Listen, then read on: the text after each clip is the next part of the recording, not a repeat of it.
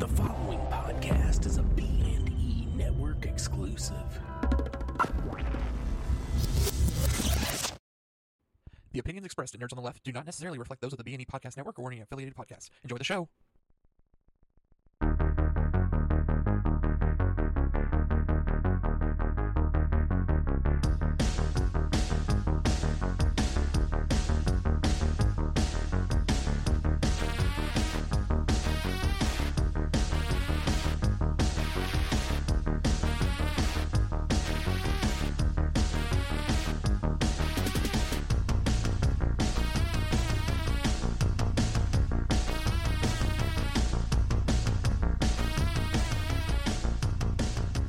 It's Ladies Night, bitches! Here on Nerds on the Left. Oh, yeah. So we totally, stole this from our husbands and kicked them to the curb. And Oh, shit. You kicked yours to the curb? No, I totally hogtied Rodney and put him in the closet. I did not get the hog tie memo. Oh, fuck. I thought that was the plan. Yeah. I feel like my husband's just out there mad at me, and yours might be dead. Yeah. He's starting to smell. There's a distinct odor. It could be either way. He could be alive. He could be dead. He usually smells that way anyway. So, so we're starting the podcast today, and we're hoping that the guys don't come in and bother us. We're taking over because we saw a movie recently. We'll get into it later. But what movie did we see, Mara? We saw Fantastic Beasts and Where to Find Them. So what else did you do this week? I worked and I went to school. Oh, hot damn. That sounds like a party. Heck yeah. Woo, woo. I remember those college days. They were in bed by 9, wake up early to study, go to work. Wait, you were in bed? You got sleep? Oh, man. No, that's the one thing. I know, I was really stressed out and I didn't hang out with a bunch of people. I didn't party a lot in college. Because I've prioritized my sleep. That's the one thing I can't skip on. Yeah. I have to have my fucking 8 hours. Honestly, I'm at my best when I get 9. And that's no joke. I'm at my best when I get 12. So that's never. Yeah, so that's my weekends. It's sleep. Mike has told me that my spirit animal is a koala. And because they sleep 23 hours a day. Nice. And I would believe it, except for the fact that they eat a lot of leafy greens, and I do not. I like leafy greens.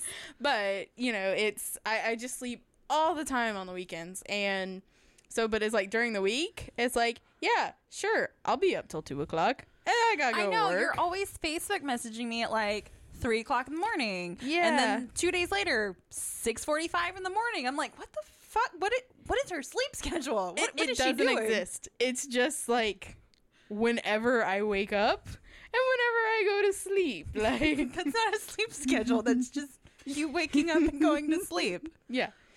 It just there's no set time. But particularly one thing is recently, during the week, I just stay up just way too late. And then honestly, half the time I'm not even doing shit I'm supposed to be doing. I'm just yeah, fuck it, I'll watch 2 episodes of Westworld. I got time. Worth it. So this week Rodney and I yesterday we saw Fantastic Beasts and Where to Find Them with the girls, but earlier this week Rodney and I saw the Doctor Strange movie. I haven't got to see that No spoilers since you and Mike haven't seen it, but it was amazing. I want to see it. In a word, amazing. I've heard nothing but good things about it. It's different, though. It's different from the other Marvel movies. Don't I believe that. Go into it expecting an action-packed adventure. It's much different, as you would expect with Doctor Strange. Yeah. Does it have the same... How do I want to word this? Does it have the same kind of humor that Marvel movies have with them? It kind of plays with itself a little bit. It sounded does, dirty. But most of the jokes, I'd have to say, were in the trailer. A lot of the Marvel movies, it's they give you the jokes in the trailer, and then the movie is mostly action. Yeah. Or plot, actual. But most of the jokes were in the trailer, but they still did a good job of sticking to those jokes and making them applicable to how the storyline goes. Yeah. I'm so excited to see that. I really do want to see it. So good. But at the same time, I really want to go back and see Fantastic Beast. Right? Watch it again. So, yeah. So I'm kind of Fantastic Beast or Doctor Strange? Yeah. We also went fancy. We got all bougie on it, and we did the 3D IMAX. Yeah. Ooh, was that worth it for? I don't think it is. Rodney said it was, but he's like a snob, like a high definition snob, and I'm not. And what pissed me off is we spent, I think it was like $18 a ticket or something. So we spent crazy money to see this movie, and it was just like the seats were regular theater seats. It was at AMC 30. At Cinemark, whenever you see the nicer movies, they have you like in these leather seats or something, like they're really nice. But at AMC, it was just the regular seats, which is fine, but when you pay more, you kind of expect more. Yeah. And the IMAX screen was amazing, but since it was 3D, we had those cheap ass fucking plastic glasses, and they recycle them now. Like they don't give you a new one each time, and so they're scratched. They're dirty. Like at the beginning of the movie, I had to clean them, and I wasn't wearing anything cotton, so I had to have Rodney clean my glasses with his t-shirt. I would not want to put those on my face. Right. Well, they sanitize them. Yeah, but but quote still. unquote. Yeah. You guys couldn't see my air quotes. Yeah. But they were definitely low quality. Like you could tell, like I wasn't the first person to wear them. Yeah. They were kind of scratched, and so wearing cheap plastic scratched glasses totally fucking nulled the quality of the IMAX screen. Yeah. And this is just me. Like, it was a long movie, and it was late at night, and so I kept, like, shifting in my seat. I'd lean my head on Rodney, or I'd lean the other way, or I'd cross my legs, or I'd sit on my legs, or something like that. And every time I tilted my head, it messed up the 3D. And so it got that slightly out of sucks. focus, or it stopped being 3D. And I was Yeah. like, what the fuck? Like, I have to sit perfectly straight, staring straight at the screen for it to work. Because Yeah. it's that tilted screen, you know? So I've got to say, with 3D movies, as far as like I'll watch them in 3D. I like it. I do think it does something, a little something, but I'm not that impressed with 3D movies. I agree. Like, I mean, there are a few, particularly animated movies, where you can tell, like, this sequence was designed for 3D. But just in, like, regular movies, I'm just kind of like, I don't get it. Like, I don't see it. Like, it's Right. not, you know, and especially, like, I hate the commercials where it's like, oh, 3D movie, and things, like, way out. And I'm like, no, that's not how it is. Nothing like that. Like- It's mostly the only thing that's in focus is the main thing, and everything else on the screen's out of focus. Yeah. That's kind of how they do it. So I actually saw something about, I think it was a Cracked article about like ways companies rip you off or whatever. And it said that the 3D lens is actually really expensive. And so, but it's not necessarily compatible with 2D movies. So Right. it's different type. And so what they'll do is they'll leave the 3D lens on and show a 2D movie through it, but it makes the movie darker. So like if your regular movies, like it not like just your quality Yeah. is worse because of the lens. And I was like, well, that sucks because the movies are expensive these days. Yeah, they are. Like, even just like the regular viewing. Yeah. So I don't think we actually introduced ourselves. We just came on as these women who maybe killed our husbands, and but I feel May like, or like, may not. may or may not, may or may not. We're Plausible deniability. yeah, the accused, alleged husband murderer. Yeah, you're right. So my name is Melissa, and I'm I'm- Rodney's wife. I'm Mara, and I'm Mike's wife. I feel like I don't know, like we're identifying ourselves by our man. Well, like, we stole their podcast. we did, and so that's why I'm kind of okay with it. But also in the back of my head right now, I'm like, welcome to Trump's America. Right. So I'm owned by Rodney. Oh God, he's getting a boner listening to this right now. I know it. Like, fuck yeah, I own that bitch. Like, I feel like we're just gonna have to like carry around cards, be like, this is the man that I belong to. Like, if I have permission to Yeah. be here. if found, please return to. So we're not that crazy liberal feminist. We're just No. kind of crazy liberal feminist. Yeah. So we're mostly joking. Mostly. Mostly. Like, it's only a fear, like, in the very pit of our stomach. Not in our throats. Yeah. So we haven't actually vomited that fear up Yeah. yet. But what is terrifying, to segue into our first actual topic today. Segway. So we live in Texas, specifically Southeast Houston, Texas. And to this week, in terrifying news, 3 new bills have been proposed for the Texas legislature. For you guys who don't know, who haven't talked to Mr. Bill and know how a bill becomes a law. So Texas Leg starts their 27 legislative session in January.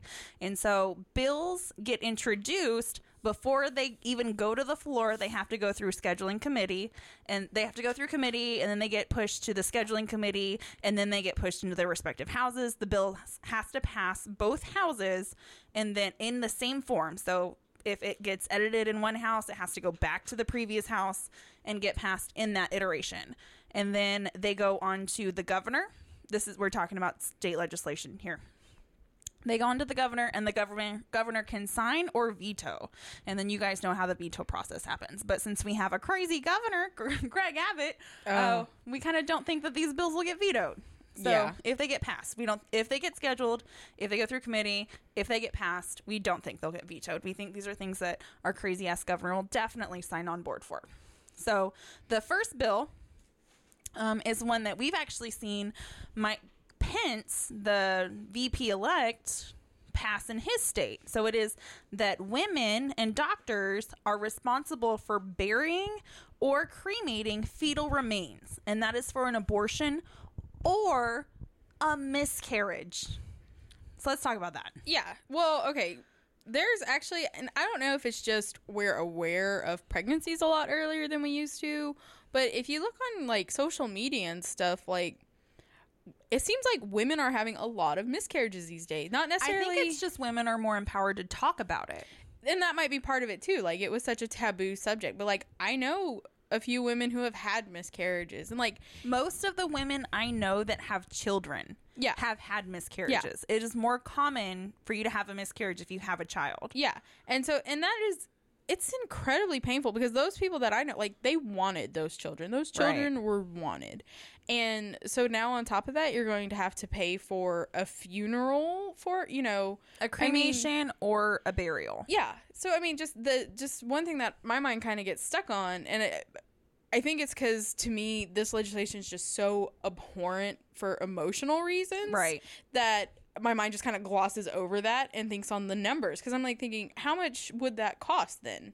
And so it's like, if a woman chooses to have an abortion and she has this, has to have this burial because of it, that's an additional cost. Or if the doctors have to pay for it, that's an additional. So it's like, not only is it, I think, emotionally trying to punch women in the face, it's literally also insult to injury. Yeah. And it's just like, and the thing is, it's like, some miscarriages happen. Like, yeah, it's not the woman's fault. And in no way should that woman be made to feel guilty for it being her fault. Yeah. And if that woman chooses to bury, the remains, that's her choice. But sometimes, especially if she's tied to her religious beliefs and has to do a burial and can't do a cremation. But I mean, I think there are cases where there's not really a lot of remains to bury, you know? So, full disclosure, one of my sisters, I won't say her name and I won't say who it is, but she had a couple miscarriages, and for one of them, she said that she thinks she saw it pass. So, for you fellas out there who don't know how it works, you basically just start your period, and it's a heavy period, and so there's tissue and there's a lot of blood, and there's it's not just like thin blood like you leak out of your finger. Like there's a lot going on in that business. And so she says that she thought she saw it was just like a heavy collection of tissue, and so she assumed that was what the early fetus was, and it was just like a heavy period. So that goes in your feminine hygiene product. Like if you're wearing a pad, that gets collected in your pad, or if you go pee, it goes in the toilet. Yeah. So, like, is the government going to come to my house and watch my toilet every time I pee? Like, at the first sign of pregnancy? Yeah. Like, how is this even enforceable? Yeah. And if you show up, like, if you go to your doctor, like, hey, I think I had a miscarriage. Is everything okay with me? Is everything, what's going on? The first episode on this podcast, it's women only. We started talking about periods. Sorry. Welcome to Ladies Night on the podcast tonight. We're going to be talking about things like periods. No. Sexy. Sorry, we're getting so graphic with it, but it's the reality. It is the legitimate reality of the enforceability of this bill. Well, and I think you just kind of touched on something there. We as women apologize for getting graphic about something that happens to us, like, and not necessarily a miscarriage, but periods, they happen monthly, regularly, regularly, half the population. Yeah. And yet, it's such a taboo topic. You It can't talk is. about it. It's, oh, men don't want to hear. Well, like, Do you screw you. ever think to, like, on, like, your heaviest menstrual day, do you ever think to yourself, how the fuck is this happening to every woman I know? Like, Yeah. this is at times scary. Like, you ever check and you're like, oh my God, there's a lot more blood than I was expecting. Yeah. And you're like, how is this not talked about more Yeah. often? Like, how Well- is this not, like, out in the open? This happens Yeah. so regularly. Yeah. So, since this is a ladies episode, I'm going to share probably way more personal details than I ought to. But when I actually started my period as a young woman at 11 or 12 or so, like they say when you first start, like that's when you'll be most irregular. But that was actually the time when I was most regular. I would have to skip one, like clockwork. And then 1 month, I just had a period that didn't stop. It lasted a full month. Oh my God. And I became anemic. I bled so much, but I didn't talk about it because it was just something you don't talk about. And I didn't know. And I didn't know that it wasn't normal. Like that happened. I wasn't concerned to reach out. I just kind of made an offhand comment around some of the other women in my family because we were talking about periods one time and they were like, no, that's not right. You need to get that shit checked out. Right. But I mean, I think it's just kind of like, it's such a taboo topic. And Right. it just blows my mind because it happens monthly. And I think this ties back to this bill because I think for generations in the U.S. education system, there has been a severe deficit of health. Yeah. Of health class, including what the fucking menstrual cycle is, how pregnancy happens, like what constitutes as a pregnancy, and what happens when it miscarries, what happens when you abort, what birth control is. And so we have politicians, we have lawmakers and legislators that don't fucking understand what a miscarriage is. And so they say, oh yeah, we can definitely enforce this bill because when women miscarry, a baby pops out. Yeah. No, stupid. It's a little collection of tissue that you can't even distinguish from your regular period. Yeah. Yeah. And so I'm just shocked that these are really For seeing real. a resurgence. So the second bill is so for background, in Texas, there is a 20-week abortion ban. So you can't have an abortion past 20 weeks, except there are 3 exceptions: rape, incest, fetal viability, and health of the mother. So rape and incest is one. Fetal viability is the second one, and health of the mother is the third. This bill that's been proposed is to remove the fetal viability clause. So that means if your fetus isn't developing a brain, or if its innards are suddenly its outards, you have to carry that fetus to term. Even if it starts to, which is what happens with dead tissue, even if it starts to necrotize inside of you, that infection could become systemic, and only then can they abort, because then it affects the health of the mother. But if it's just a non-viable fetus, no, you're cattle. You have to carry that shit to term. Well, and the thing with that it's like, you just stated that, well, once it's further along and the tissue is necrotic and then it starts to affect the mother, that's when it can. Well, it wasn't a baby before that. Long ago. Yeah, like I'm not 100%, like, I mean, I know the general process of making a baby, but I can't tell you the exact points. When a mommy loves a daddy very shit, much. I didn't know that. No. But you know, I can't tell you the exact part where the brain waves start and the, you know, this and that. But it seems like the earlier, the less pain you're inflicting on that fetus, embryo, baby, whatever it is.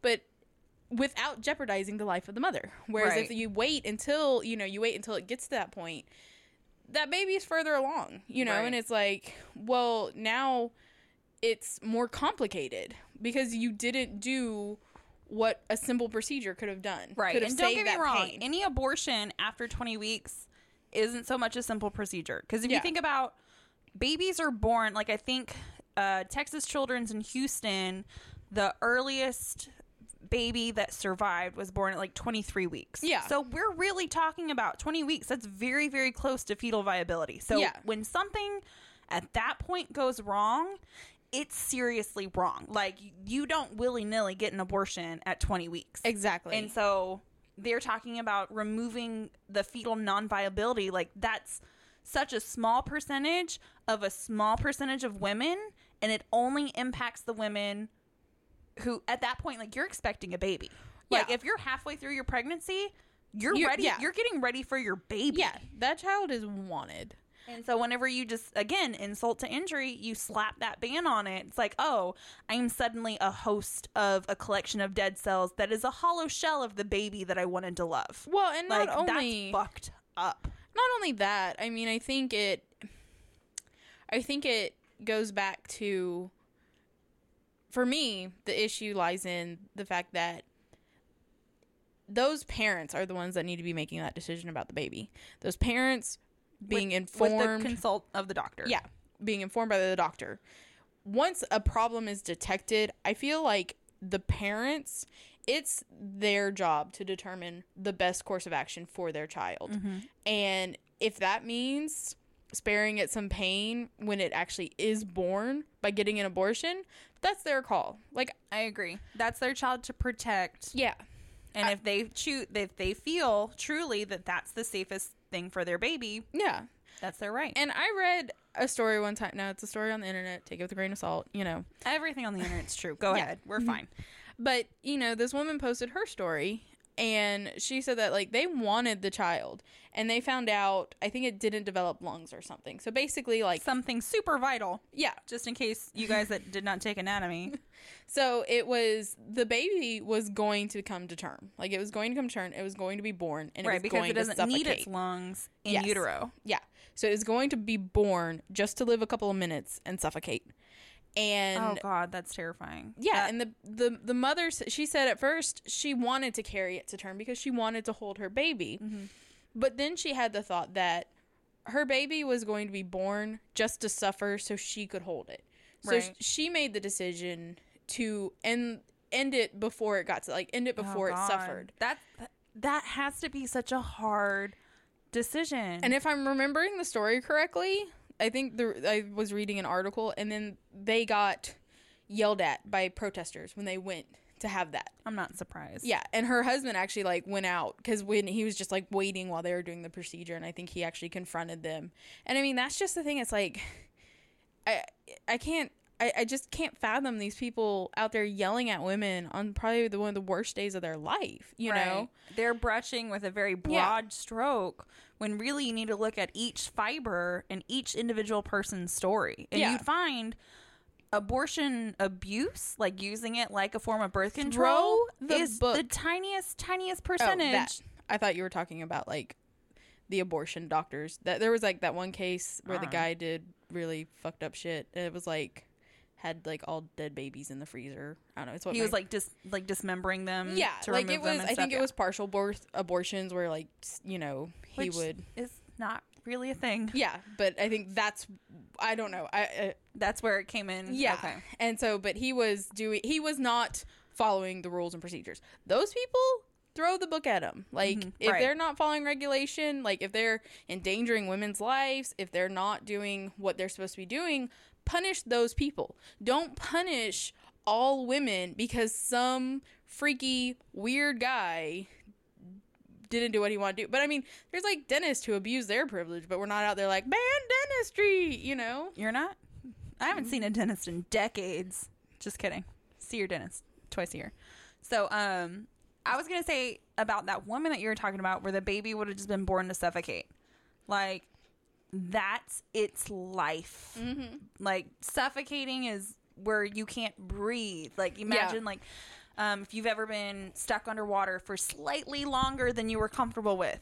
It's panic. Like, you're literally bringing a baby into the world to panic and possibly just have a heart attack, you know, before it was to the point of apoxia, which is not enough oxygen to the brain. Well, and that's all that child will know. That is all that baby will know. Suffering. It will, It had pleasure in utero, you know, like the warm fuzzies, the soft cuddles, mom singing to him. and then suffocation. That's literally it's short, sad life. And one of the things that I don't understand about the pro-life movement and the anti-abortion movement is you see a lot of stuff, one, like banning certain forms of birth control and, you know, trying to restrict measures that would prevent the late-term abortions, prevent the ones where the fetus is further along. Right.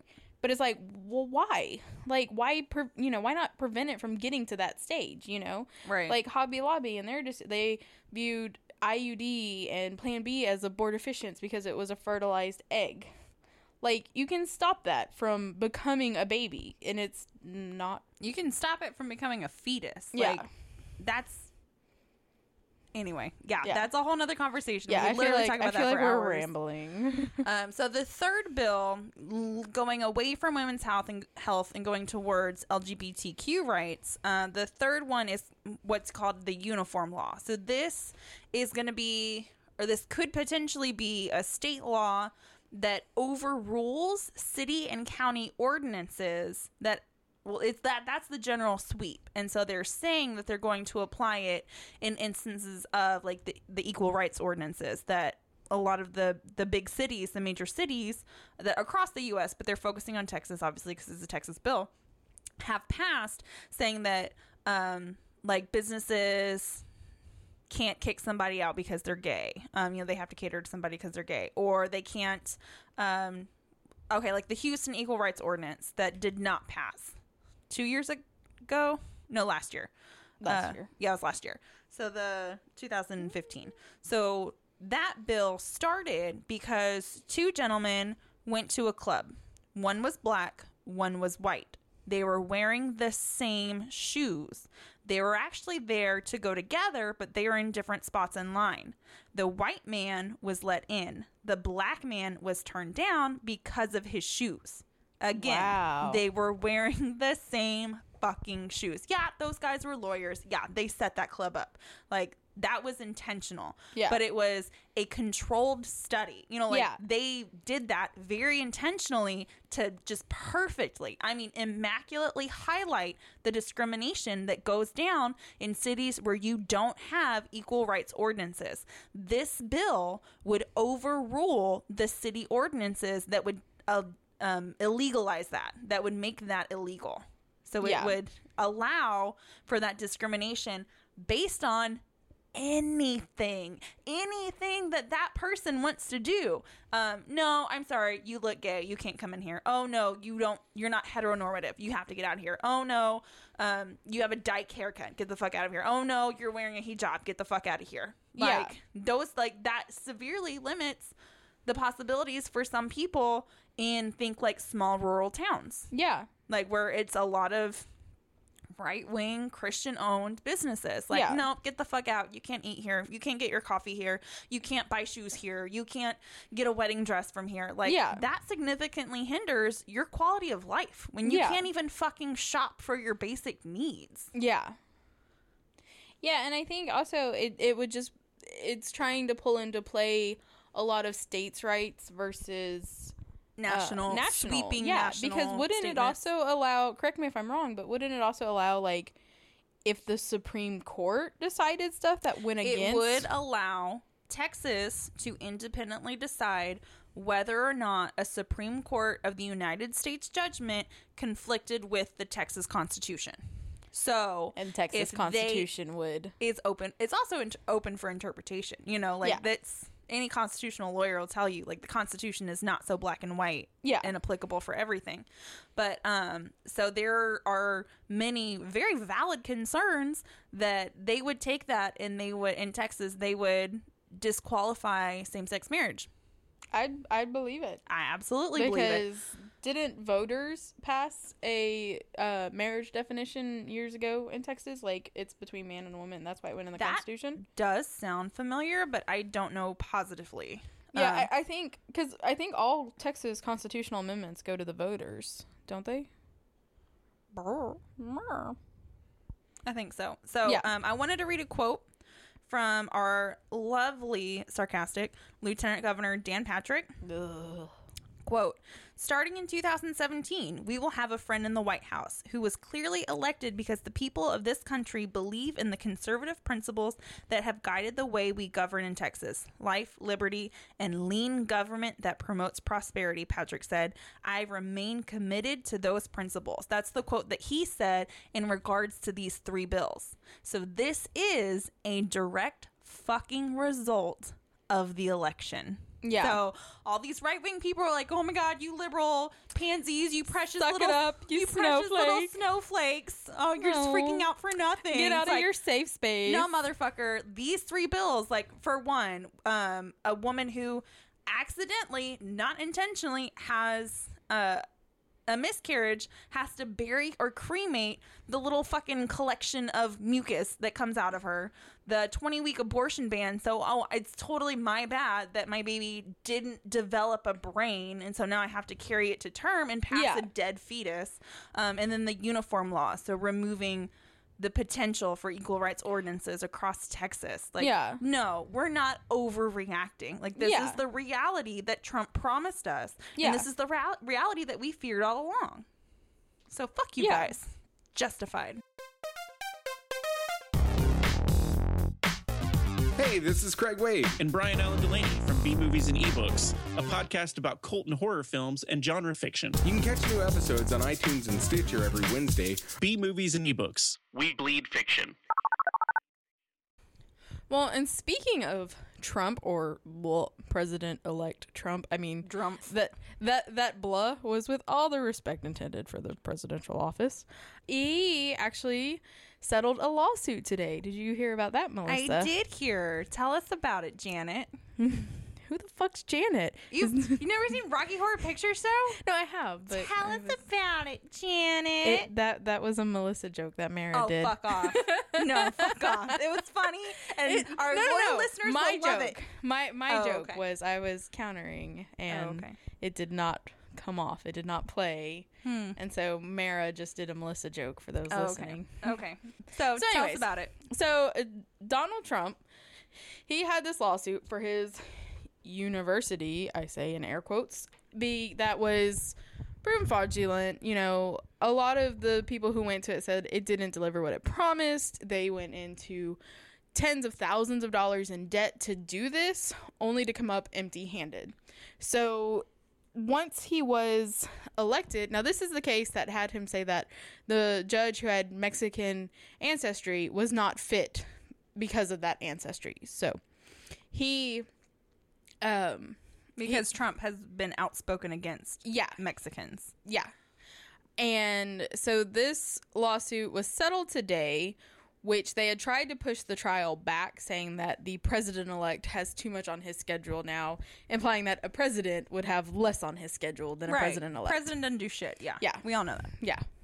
So he settled for $25 million in the state of New York, which there were actually like 3 suits total, I think, 2 in California, 1 in New York. Mm-hmm. So the 21 million will go to restitution for the people in California.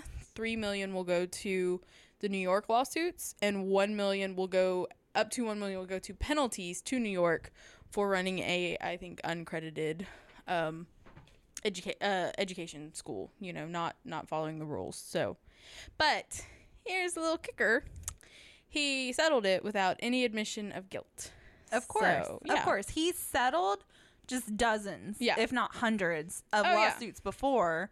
And whenever he was talking about Bill Clinton, because Bill Clinton settled one of his out of court, he was like, oh, he's guilty. You turn the fucking mic around on him. It's like, oh, so you were guilty and you're many lawsuits that you've settled? There's a great video of Kellyanne Conway, like Anderson Cooper, bringing that up, and she just kind of like freezes a little bit because he was like, she was like, oh, meat kettle. Yeah, she was like, well, I think her what she said was, the last time I didn't sexually assault someone, I didn't have to pay them $850,000. And Anderson Cooper was like, well, your client has actually done that, or he's settled lawsuits with no admission of guilt. So are you saying settling is equal of guilty? And she just kind of like freezes, and he asked her like 3 times, and finally she's like, what I'm saying is, and she just completely trailed off. Right. And it's like, yeah.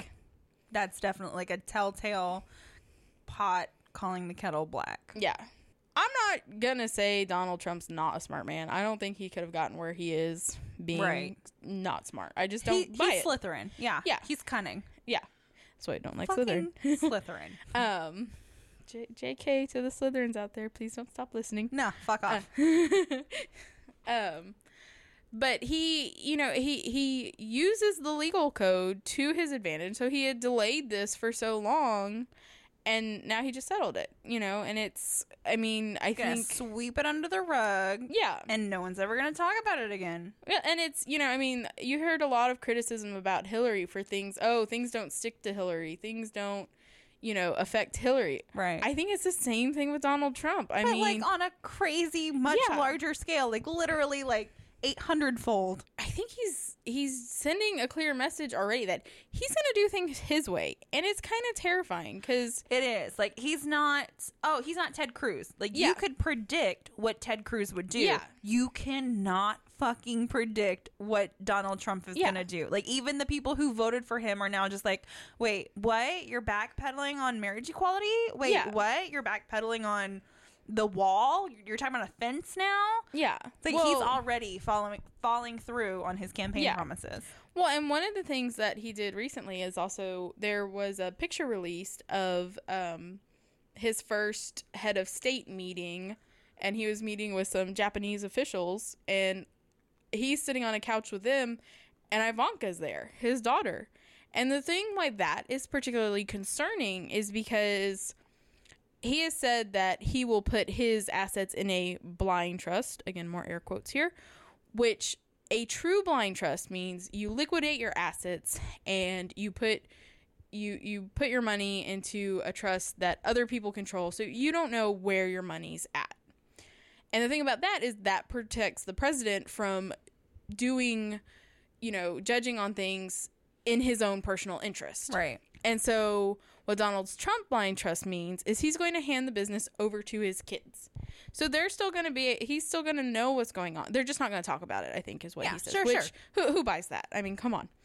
And this picture sends a very loud message that Ivanka Trump has the ear of the president. And if you want to work with Ivanka Trump worldwide, like, You have the consequences of the presidency president is behind to her. contend with. Yeah, so if a foreign company wants to deny the Trump Corporation something, Like to build a hotel in Yeah. Dubai or something. Yeah. And they're like, well, fuck. They're Yeah. going to bomb us if we don't. the president's So, behind that. So we have to risk. that crazy motherfucker with his Yeah. finger on the nuke button. Yeah. Well, and I mean, Not that it's that dramatic, not literally, but in a much more subtle way, it can have very large impacts. yeah, very large impacts. And I was actually watching, I think it was an Adam Ruins Everything or whatever that guy's name is. Yeah, those video. are funny. Yeah, and it was about legalizing marijuana. And What? yeah, Seems like a very strange segue. yeah. Well, it connects back in a second. I will lay the breadcrumbs for you to follow, Melissa. So, and the one thing he was talking about was in the 1930s was when the push against marijuana happened. In the 30s? In the 30s, because a prohibitionist was appointed into this office. And so it's like we're still feeling ramifications from past governments, from the 1930s, and then the Nixon administration doubled down on it. So for people who are like, oh, well, what's the worst that can happen? It's like there's a lot. Like these these have big ripple effects. And like one thing that's particularly scary is now there's this talk of a Muslim registry. Like that is just terrifying to me. Yeah, so the registry is for immigrants coming from countries that are prone to terrorism, as loosely worded as that can be. That if they self-identify as Muslim, they go on this special registry. So, say a woman comes over from, I don't know, let's say, where's a Syria. Say she comes from Syria. And so she comes, her husband's in the United States, they have kids. Say the husband is U.S. citizen, the kids are U.S. citizens. So she's on the registry they're gonna know, okay, her husband's probably Muslim, her children are probably Muslim, they probably all practice the faith of Islam, so you can't tell me that they're not also gonna go on that registry. Or they're considered sympathetic, you know. Right. Yeah. You can't tell me that they're not going to have sympathizers on that list. You can't tell me that they're not going to have friends of the Muslim on that list. That they aren't also going to be monitored. Yeah. So I mean, it just seems to be like we're moving back in time. Like we're moving back to the Red Scare. In a very terrifying pace too. Yeah. It's like we're moving back to McCarthyism. We're moving back, and it's just so. Because it's like, okay, well... It's dumbfounding. It really is. Like, it's stunning that it's all happened so fast.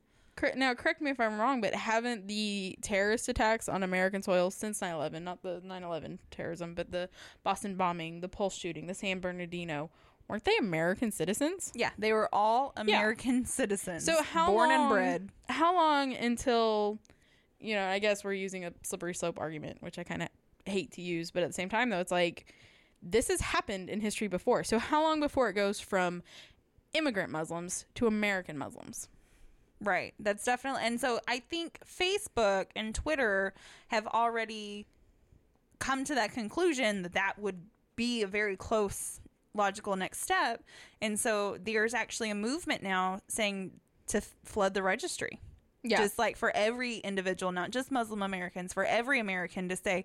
to self-identify as Muslim. Yeah. Even if they've been an outspoken Christian or an outspoken atheist or any other religion. Like for them to say, oh yeah, no, I'm definitely Muslim. So that whenever shit goes down and heaven forbid they start implementing internment camps, then they can't. Yeah. Because it's actually the majority of the population and not an insignificant minority. Yeah.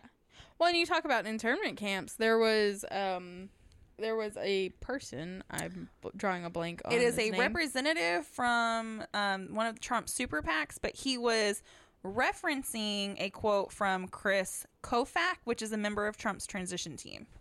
Yeah, and I mean, he was stating that there's a legal precedent for this registry because of Japanese internment camps. And so a little history lesson, if anybody out there doesn't know, during World War II, we actually...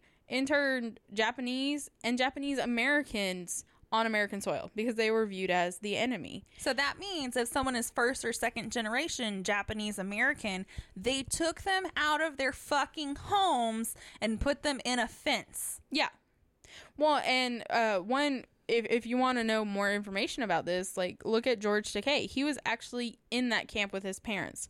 Like he said, soldiers came and just took them from their home. Like they, you know, they had no business. Warning. They had came life. And picked them up. Yeah, and so they put him in this camp, and you know there were fence, there were armed guards, and he was a child. Mm-hmm. You couldn't leave, you couldn't work. Yeah, you had to live there like a prisoner. I think, and again, correct me if I'm wrong, someone out there in the comments, but I think he said before that like he liked getting up to go to the bathroom at night because the spotlight would lead the way for him. I mean, how terrifying is that? Like, you're a little small kid. Child had to live through that. And he also said that, so his father was Japanese and his mother was an American citizen. So therefore, he and his siblings, they were American citizens too. Right. And he said that his parents, they got sent to one internment camp. And his parents were asked to basically like, would you sign a loyalty oath or something to America? Would you say the magic words? And his parents were like, no, you came and took us from our home. We have had no trial. We've had no due process. You've stripped our rights from us. So then they got sent to like punishment camp that was just like practically in a swamp. And yeah, and it was worse conditions. And you know, but it's like, what are they supposed to do? Like, yeah, no, America, you fucked us over. Let me suck your dick. Yeah, please allow me to suck your dick after you just fucked me over. And you know, George Takei has been very outspoken about this. As he should be. He has every fucking right. And you know what? He needs to be. Mm-hmm. He needs to be a reminder because everyone's apparently fucking forgotten. Yeah. He needs to be a reminder of what this path leads us to. Yeah. And that's terrifying divisiveness that could ultimately lead to the next World War. Yeah. I'm actually really looking forward to seeing Fathom Events is doing at the movie theaters. He's done a musical. It's called Allegiance. Yeah, and I think it's playing December 13th. And I'd really like to check it out because I think it touches on the internment camps. I'm not positive about that. I'm not positive of the plot to it because I've never seen it. Right. But, you know, and he's just, I think he's also been pushing to try to get these internment camps to get them like made monuments or stuff or get them preserved. So this is like part of our history. And a couple of years ago, I want to say I saw something where they like put up a big fence around one to where it's like because they were saying, oh, well, it's part of an airfield. So it's like they're trying to like cover up this past. Right. And honestly, I think we should talk about it. I don't remember being taught that in schools. Oh, no. No, Yeah. we weren't. Straight up, not in high school. Yeah. I learned about it in college because I went to a very liberal community college my first year of college. Yeah. And they definitely hit on that shit. Yeah. Can you imagine the terror that's going through George Takei's mind as this starts coming up in the political front? Oh, yeah. Well, and it's very important to keep in mind that a lot of the atrocities that have happened throughout history, they were legal when they happened. Right. Like, and they weren't the minority opinion. Yeah. Now, you know, I'm not necessarily saying that, you know, the Trump administration's the Nazis, but I've been taking a Holocaust class, so it's kind of in the forefront of my mind.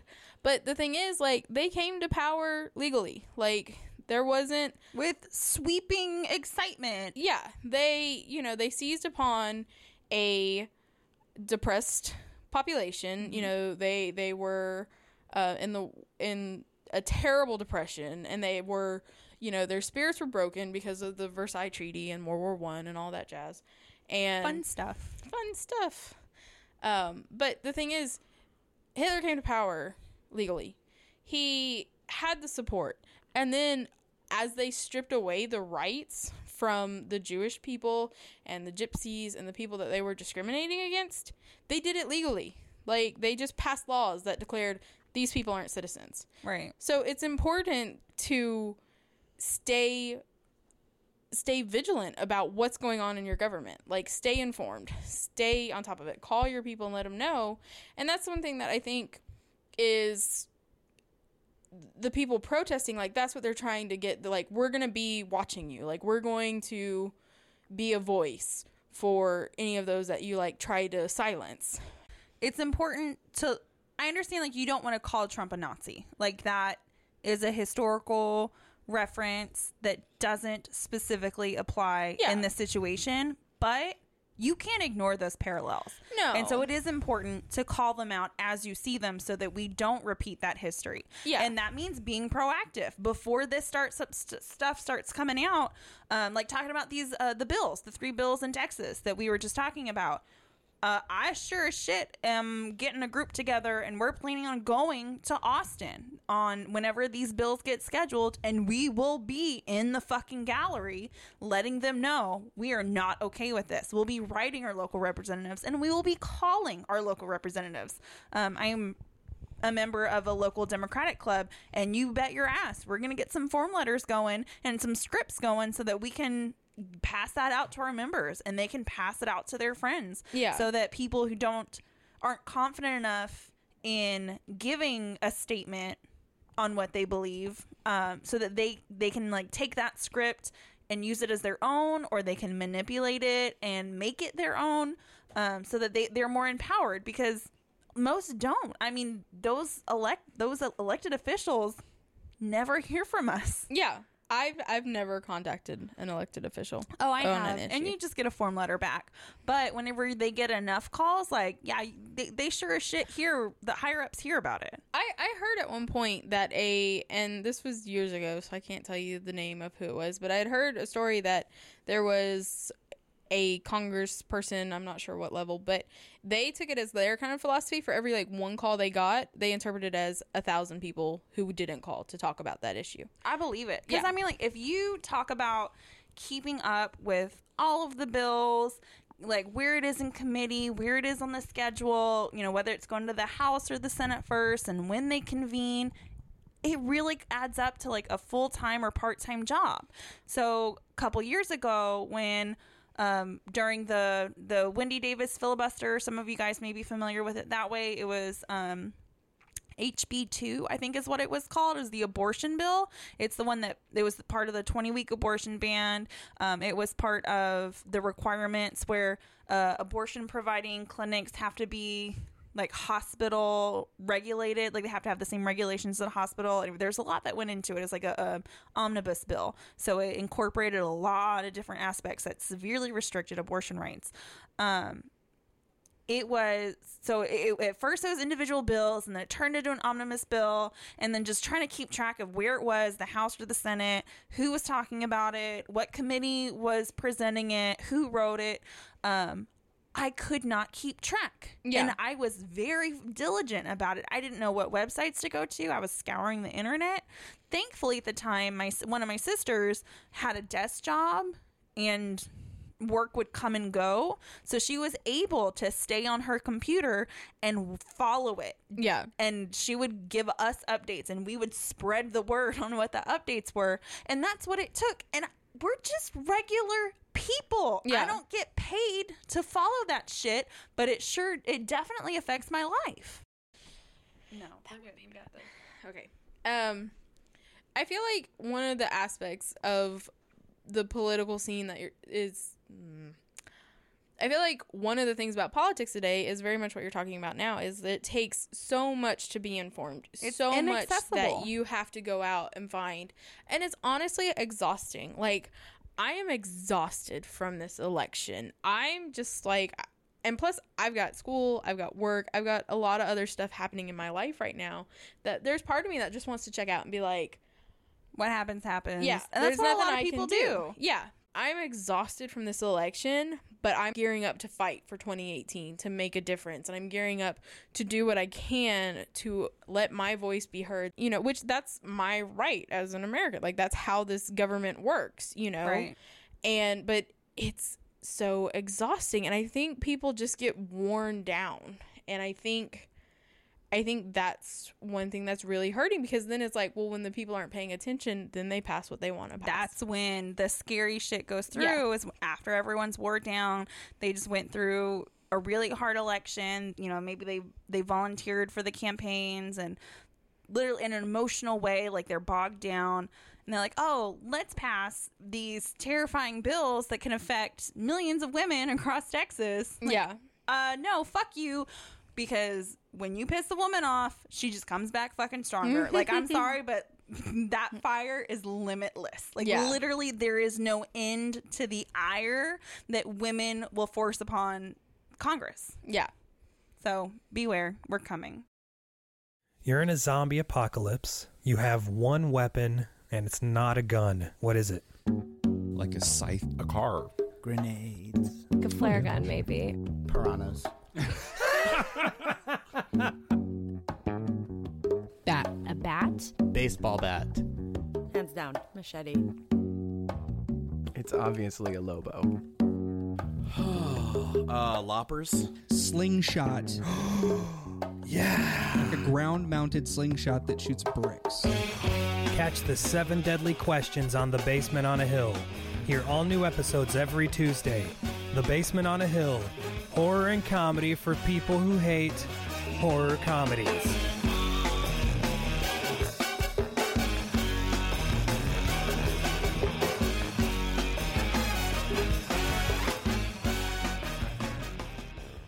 Finally, we're going to start getting into Fantastic Beasts and where to find them. So this next, like from now to the end of this podcast, is chock full of spoilers. Literally everything we say is going to be a spoiler. So if you haven't seen it yet and you plan on seeing it, check out now. So thank you so much for listening. Come Check us back out. and listen later after you've seen the movie. Yeah, come back and you listen to this, and then you can agree, yes, oh my God, they're geniuses. They're dissecting this so perfectly. Anyway, but check us out on Facebook, Nerds on the Left, Instagram, Nerds on the Left, Twitter, Nerds on the Left. I don't know.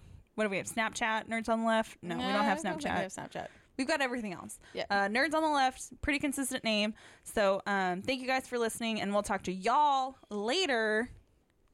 But those of you who are staying because you've seen Fantastic Beasts or there's something wrong with you and you don't plan on seeing it, you can stay and we will enjoy this next bit. Yes.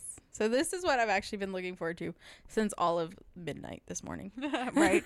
Because since we got out of the movie. Yeah.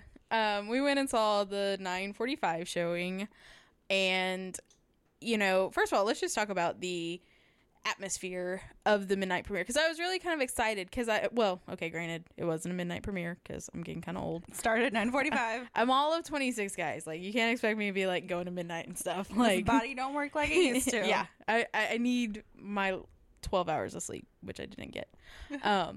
But so we got there at about, like, we were expecting there to be a line, so we got there about 2 hours early. Yeah, about. And there was one person in line in front of us. Well, technically, her mom was sitting on a bench a little ways away, so two. Technically two. Kind of. And they had this huge roped off section, and we pretty much filled up like the first little ropey bit. The first leg of it. Like, we didn't even. There were like 10 of us. Our theater didn't even make the curve. But more people came. We were the second viewing. Yeah. There was like a 6 o'clock showing or something. But that one didn't even have a lot of people coming out. No, it didn't have a ton, but they were more dressed up. Yeah. And so, I was kind of like, I was expecting to see some cosplayer there. I was expecting to see like, you know, I guess I was expecting the atmosphere of what the Harry Potter movies were at the end of the franchise. And it was kind of disappointing to not see it. But it makes sense. Do you think it's because the Harry Potter cohort has gotten older and maybe like we've grown out of that some? I think so. I think some of it was we were just at an earlier showing. But I think some of it is this is a bit of an unknown to the the Potterheads out there, you know. You think so? I think so. I think there are people who they just didn't know what to expect. So I think a lot of people were not making it a priority to see it at midnight. I think the next movies will have a much bigger opening night. Especially when the plot comes out from what Fantastic Beasts led into. Because it's all the reviews were right. It's not what you think. It is not. Like, when you compare it to the book Fantastic Beasts and Where to Find Them, like, just... Well, Fantastic Beasts and Where to Find Them, the book has no plot. Literally, like, it's like an encyclopedia for the animals. And so you're like, oh, okay, yeah, we're going to learn about these animals. That's kind of cool. Nobody, like, strap on, because this is going to be a fucking roller coaster of emotions. We're getting into some serious shit. Specifically, Grindelwald and Albus Dumbledore. So talking about the fact that the book doesn't have a plot, it made this movie really interesting for me because when I was sitting there watching it, well, first of all, I'm just going to say it was amazing. Just going to get that out of the way. Yeah, definite amazeballs. Yeah, like I was so happy with how this movie came out.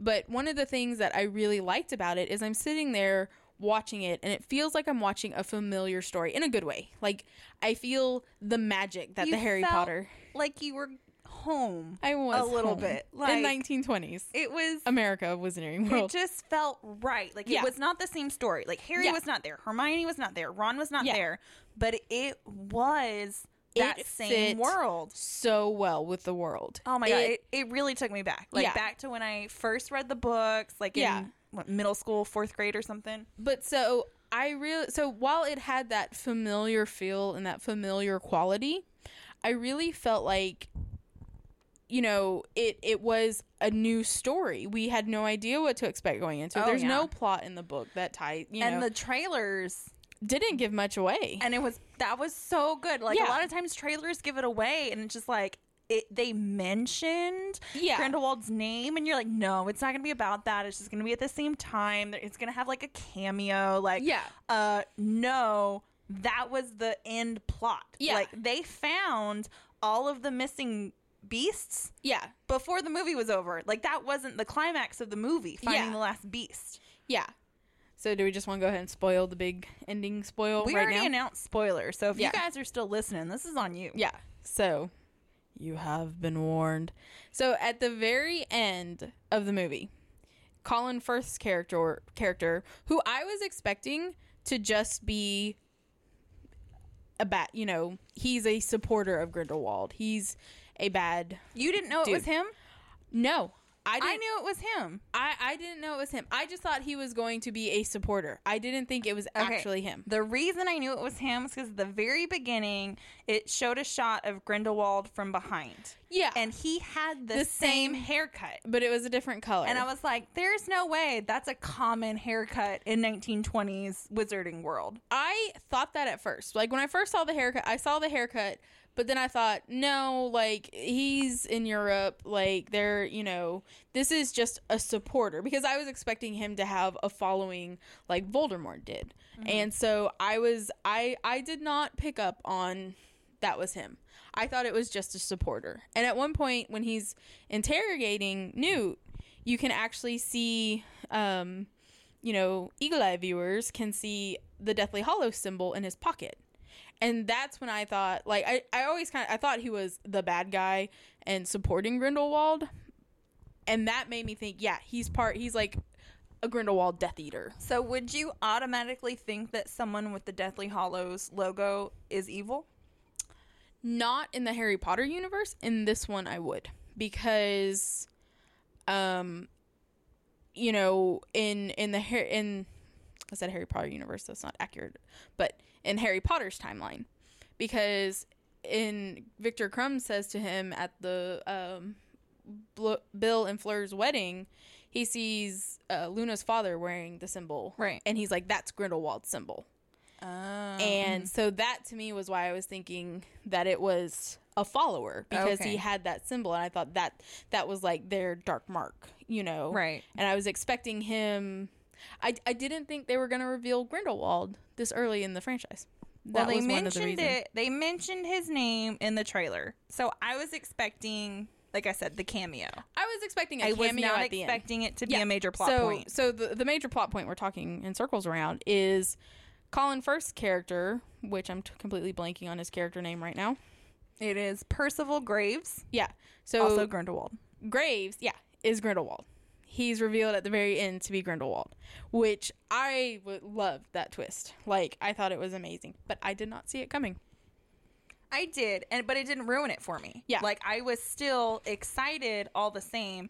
And they also still put a further twist on it. It was a different actor. Yeah. It's fucking Johnny Depp.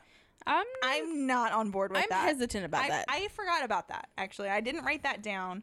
But I did want to talk about that. Like, when I saw it, I was just like, oh, hell no. I'm going to go ape shit on this podcast talking about it.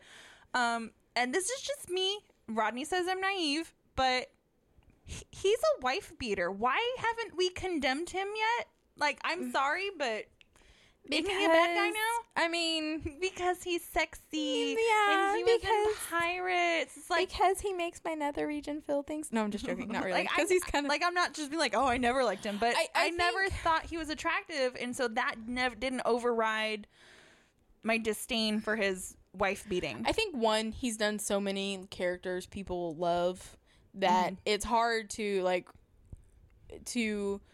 connect that to, oh yeah, he totally like beat his wife. But that also monster, we don't see that monster when we see his characters, because he's a damn good actor. I think we're very forgiving of stuff like that in Hollywood actors. I mean, you have that's what Rodney said. Rodney started bringing up stuff like Marky Mark, and he was saying one. I mean, Rob Lowe. He was charged with like sex with a minor, and there was, and I didn't even know that. Like, I didn't know that after until all the hubbub. I guess I didn't know that until the roast of him on Comedy Central. Oh, and shit. There was Polanski, I think is his name, who he's a director who can't come back to the United States because he's wanted in the United States for molesting a child. Right. And there's, but we watch his movies. Yeah. Brad Pitt was just investigated by... He was found not guilty. I heard on the radio. Yeah. Found not guilty. But something happened. Something happened because Angelina Jolie divorced him because of that. Alec Baldwin chewed his daughter out. Mel Gibson seems to be one of the few who actually saw a disturbance in his career because of his horribleness. His just overall just general terrible. Also, he's gotten fat and old now, so he's not sexy. Yeah, you don't want to see him ripping off his Anyway, so back to Fantastic Beasts and where to find them.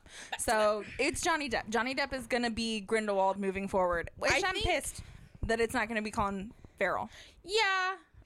I'm not a huge Colin Farrell fan. I don't know why. I think he's a good actor. I think he's a good actor, but I'm just kind of indifferent towards him.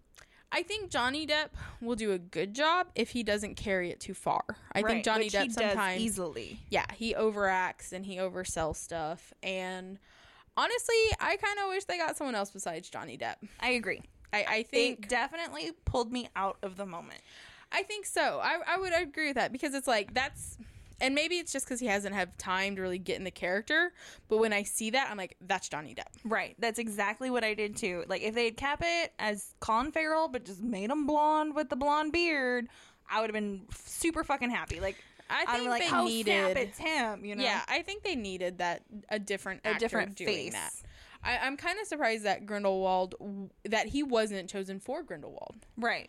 Like that, Yeah, that Colin and Farrell. one thing that particularly kind of struck me about that is they were very particular in the first series about getting British actors to play the parts.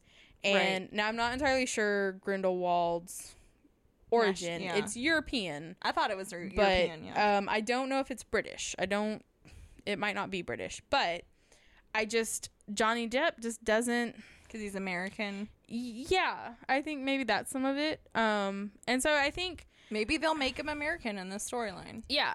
So I'm willing to give him a chance. I think some of it is you got just such a brief glimpse of Johnny Depp as Grindelwald. Yeah. So we're harping on this one point.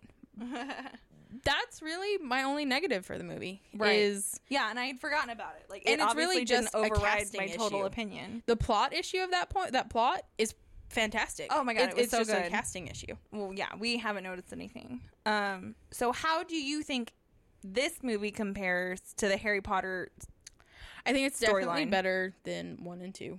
The movies? Yeah. Oh yeah. Because I think some of those, they came out so long ago, but also I just think 1 and 2 are weaker in the Harry Potter. Yes, they don't have the dynamics that 4 through 7.5 have. Yeah, I adore 1 because that's the one that got it started. Right. Like I love it. I will always it's go back to nostalgic. it. Yeah, and particularly when he's discovering the magical world, I think that book really shines with that. Right. But in terms of advancing the overall plot of the story, like it was a kid's book. It was meant for kids. It accomplished that. It hooked me as a kid into reading it. As a kid. Yeah, but going back and reading it, it doesn't have the same complexity of themes as the later books do. And that's one thing that I think this movie captures very well is that complex dynamic between you have funny parts and then you have some really dark parts in this movie. And I think that's part of what made it feel familiar is that they give the Harry Potter audience and the Harry Potter fans credit to be able to process all of this in the span of 2 hours. It really was geared towards us. Yeah. Like the kids that started with Harry Potter and grew up with Harry Potter. This is not for 11-year-olds that are just now getting into Harry Potter. Like this is definitely a movie for young adults. Yeah. Or adults can watch too. I'm not discriminating. Why you gotta say young? Like what's... Okay, Grandma, you can watch it. I'm gonna knit myself a sweater and go back and watch it because the theater was a little bit chilly. So it definitely holds up when you compare it to the other Harry Potter movies, and it really puts itself in like the top couple movies. I wouldn't say it's the best. I would not say it's the best because this is also just the first movie in this series. They're planning on making additional movies. Yeah, I mean, I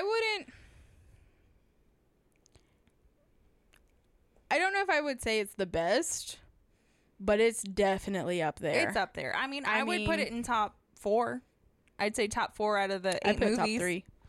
I'd go top 3. I'd have to really break it down and take notes and stuff to do it. We'll come back with a detailed list. Right. We'll have a compare and contrast. We'll have a 50-point scale for each movie. But I think too. We would do that. Not even recorded on the podcast, just for our own personal. Wait, are you telling me you don't have one already? Exactly. Like, I've had that for years. Get with the program, Melissa. Right. So I honestly think that this series could be better than the Harry Potter series. It could. And I think I'm interested to see where it goes. I'm interested to see if it takes a more worldly approach to the magical universe, which I think it might, because this summer on Pottermore, they released a lot more information about other wizarding schools. And one of them was in America. There was one in Japan. There was one in Africa. And I think there was one in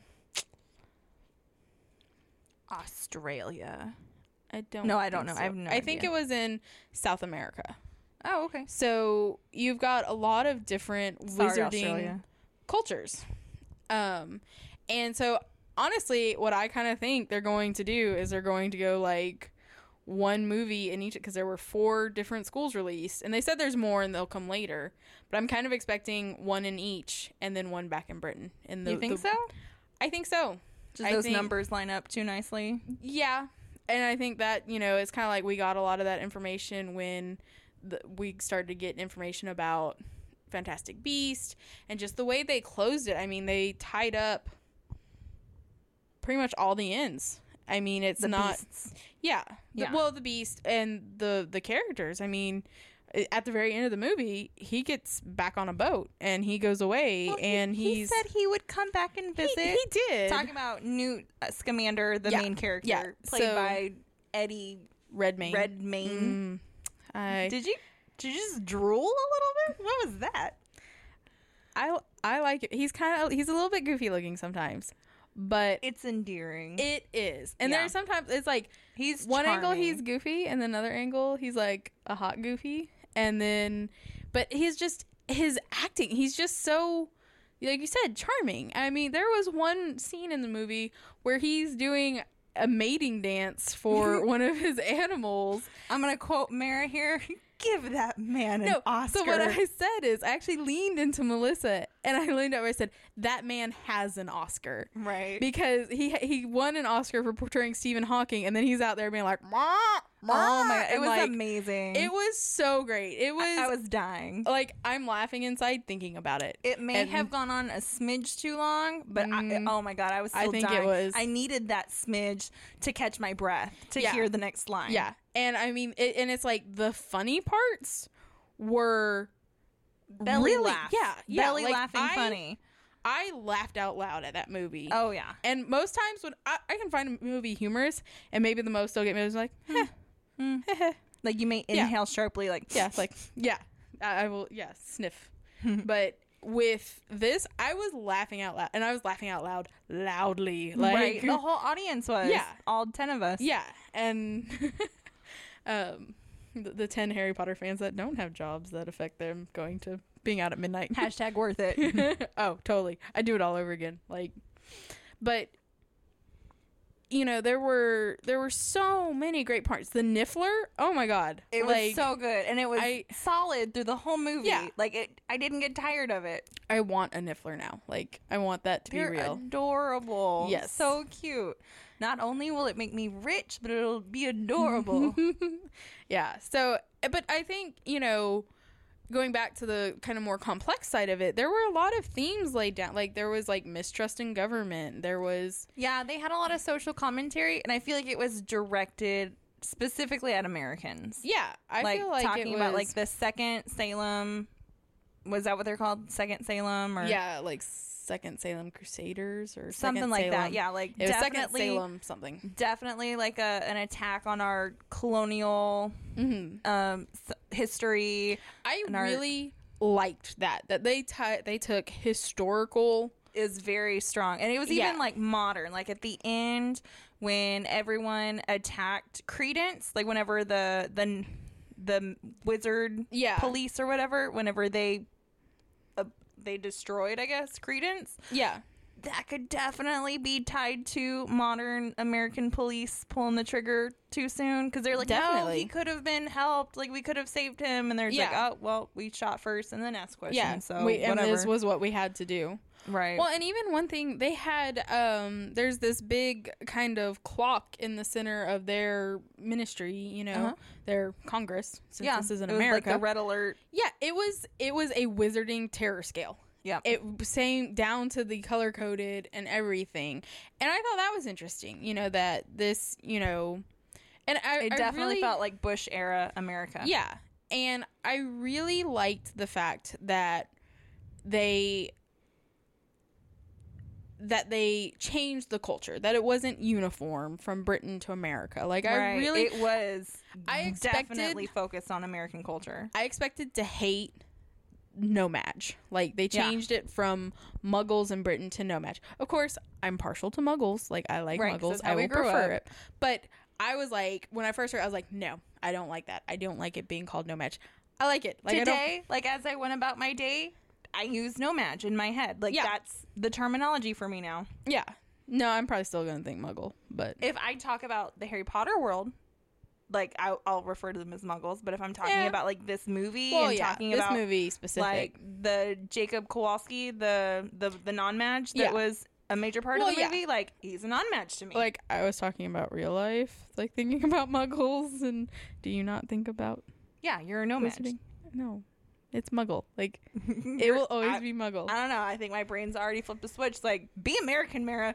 Be a no match. No, I don't want to. I like London and England, and I want to go back. Anyway, so that was just like, it made it so much more complex, and it really made you think for hours after the movie, like, oh, fuck, that's Americans. And we also beat our kids, by the way, in case you people that don't live in America know. There's definitely some child abuse in this movie. And there's also one scene where the government, like, is just straight up going to execute two of the main characters because they almost exposed the world. And that was one of the first... Bring him to Texas. We'll put him in the chair. That was one of the first instances in the movie where I kind of thought, oh shit, this is getting really dark. Yeah, like, fast. Yeah, like, I mean, there were stuff leading up to that. I was like, oh, that's kind of a bit darker than I expected. Senator. Yeah, the senator and the creepy kids. Like, we all looked at each other. Like, with the senator, we're like, oh, so the senator he's giving a speech, and he had insulted these Children of the Corn-esque characters, and he's attacked the whole room's, like, destroyed, and he's killed. And he's, like, dead on the ground, like, and that was one of the things where I was like, oh wow, like, they went there. And then, you know, you had the magical Congress almost executed two people, and just because like, that's the rules, like, you broke the rule, you die. Yeah, and it was very drawn out, very dramatic, and very scary. It was, and there were other times too where it's just heartbreaking. I mean, you know, they take away his case full of creatures, and they're pulling him away, and he's begging, like, don't hurt them, they didn't do it, they're not dangerous, don't hurt them. And Eddie Redmayne did such a good moment. I was like, oh god, don't hurt them. I know, I care about them. I need to jump in the movie and save them. Don't hurt them. I will kick some ass if that Niffler is injured. Right, definitely. And then when he, you know, at one point he's using his pet bow truckle to barter for information, and the bow truckle, like, doesn't want to let him go, like, and it's like, to him. Yeah, and you're just like, oh god, all the feels. Yeah, and so, I mean, and then, like, the next scene, like, you're laughing your ass off. Like, they do a really good job of picking you back up after they depress the shit out of you. For real. So social commentary. Something else I wanted to talk about that, I don't know, maybe it's just me. I'm a little bit of a feminist, in case you guys didn't know. I was really happy that the main character, Porpentina, am I saying that right? I'm not sure. Yeah, they she got say referred much. to as Teeny. Yeah, and they called her by her last name Goldstein a lot. Yeah.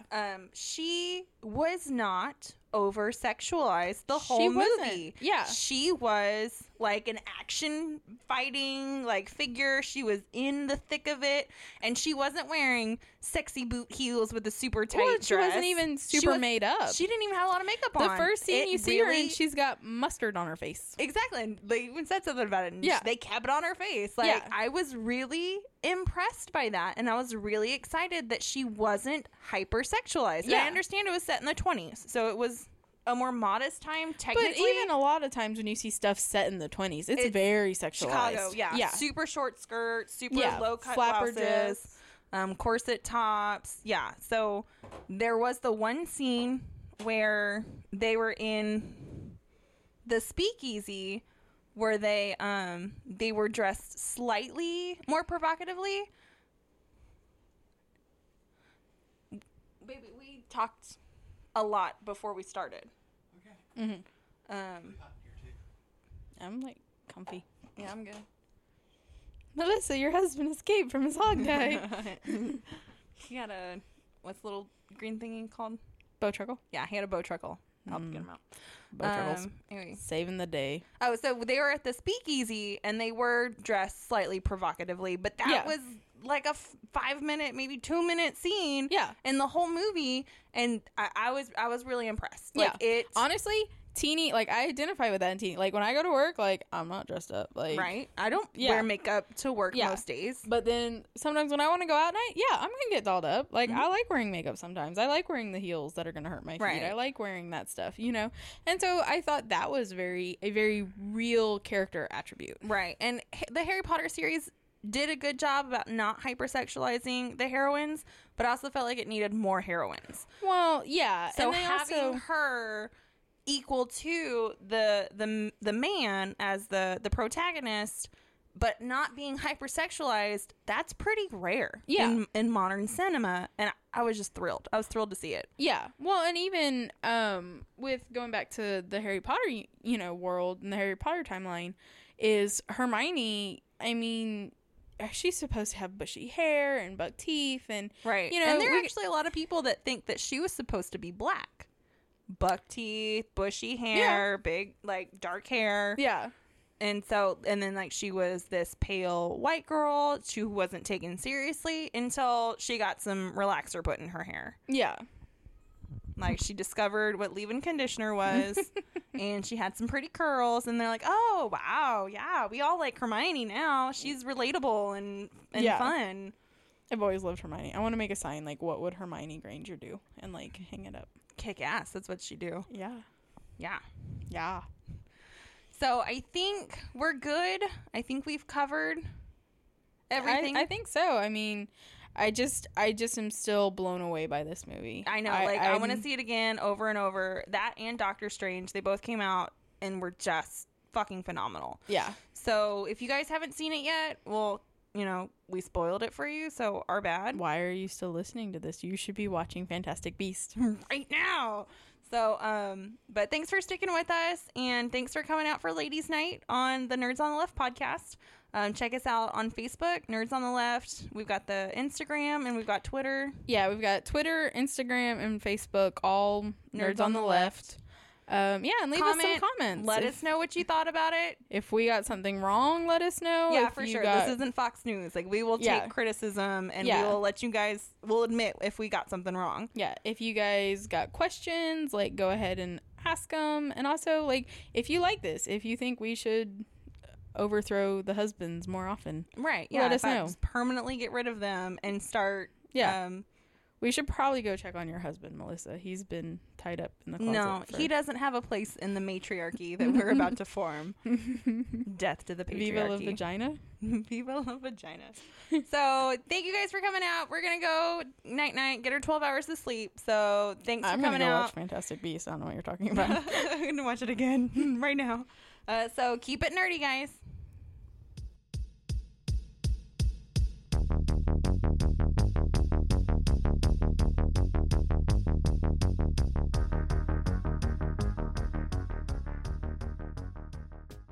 And I think I can make, like, a cute outfit that's totally gonna look like totally Ravenclaw. Not necessarily that there's anything wrong with that. Yeah, I'm fucking Ravenclaw. Fuck off. No, I don't. I love Ravenclaw. Like, I have no problem against Ravenclaw.